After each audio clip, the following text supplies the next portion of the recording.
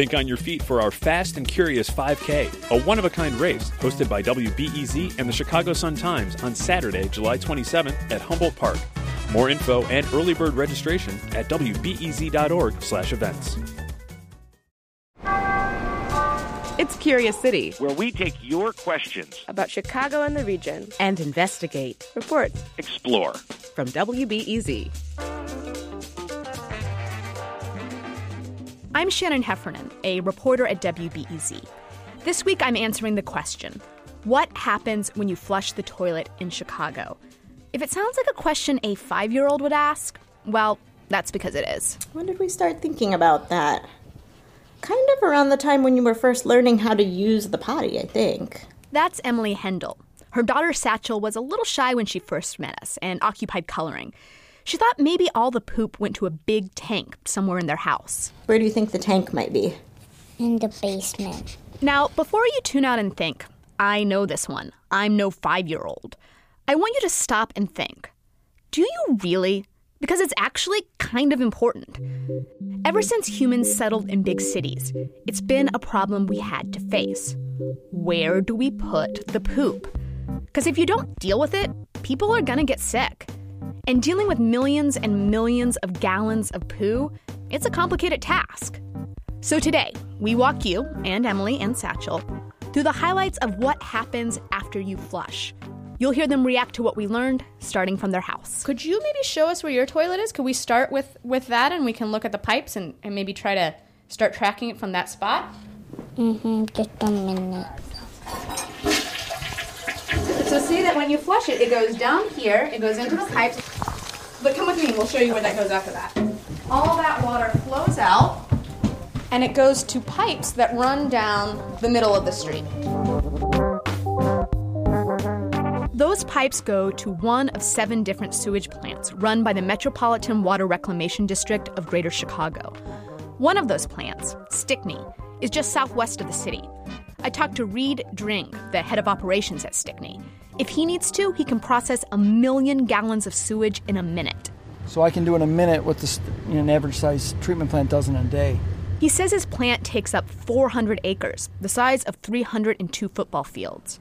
It's the biggest sewage plant in the world. We are number 1 in the number 2 business. Number 2. Egg poop is number 2 and pee is number 1. Right. Yeah. Once the sewage gets to the plant, the first step is to go through the coarse screens. The screens are there to stop really big things from getting into the sewage plant, like branches or pieces of concrete. Remember, it's not just what we flush that ends up in the plant. It's rainwater and all the stuff that washes off the streets and into the sewers. Reed Dring says they've found all kinds of things. Fish, turtles. How did turtles get in there? They're so big. This big. A bowling ball. We had a bowling ball come in. Whoa. Whoa. That's ridiculous. It is ridiculous. Well, our sewer crew found a prosthetic leg. We've seen money. Whenever there's a storm, a lot of guys like to work near the coarse screens because money comes up on the conveyors. The next step is pretty simple, the settling tanks. And here things, well, settle. Solids sink to the bottom. Fats and oils float to the top. Big scrapers come along and take both away to a landfill. The clean water in the middle flows into a big tank. Bigger than the Willis Tower? Maybe not as big as the Willis Tower, but as big as your house. What? Whoa. Yeah.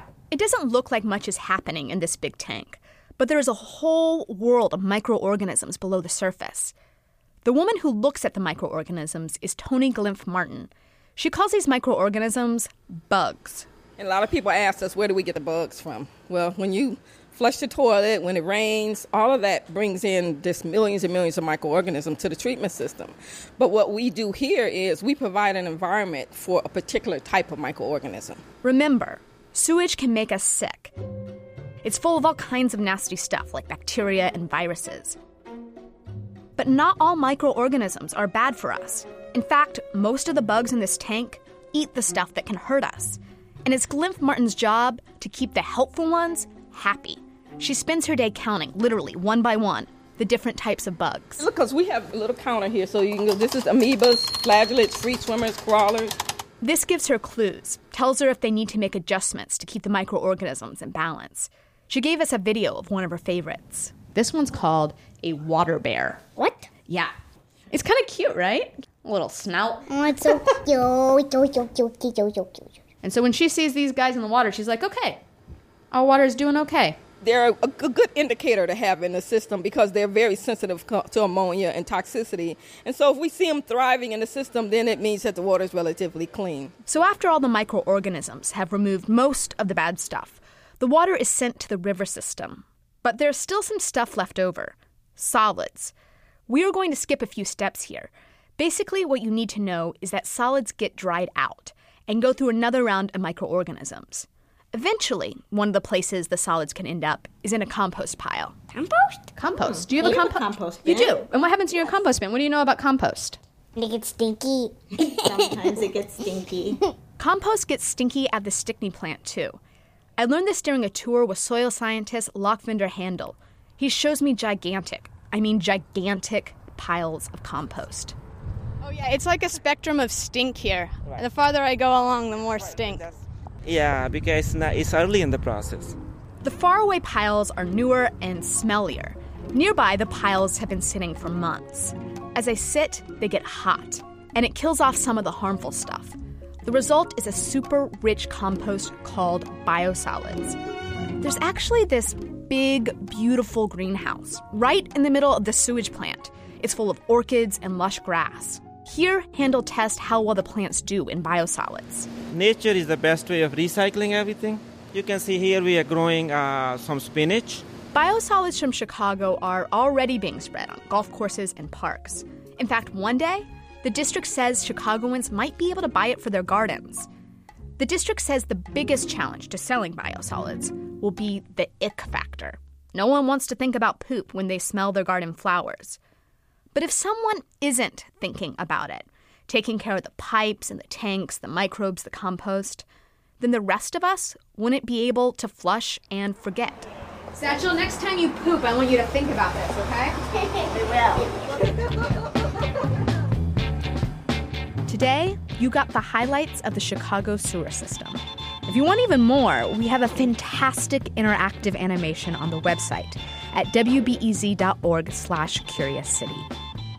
Reporting this week came from me, Shannon Heffernan. Support comes from the Conant Family Foundation. We first ran this story in 2015, and since then, the Metropolitan Water Reclamation District now makes biosolid compost available to the public. Go to their website and learn how you can purchase treated poop for your backyard.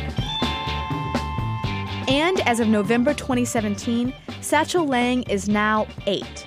She's less interested in poop, but is very interested in animals and space. Thanks for letting us rerun the story, Satchel.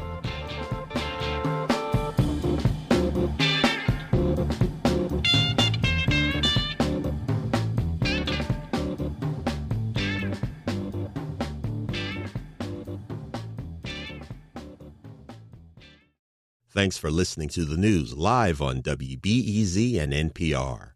The WBEZ stream sounds great in the kitchen on your smart speaker and anywhere on the WBEZ app. Listen every day.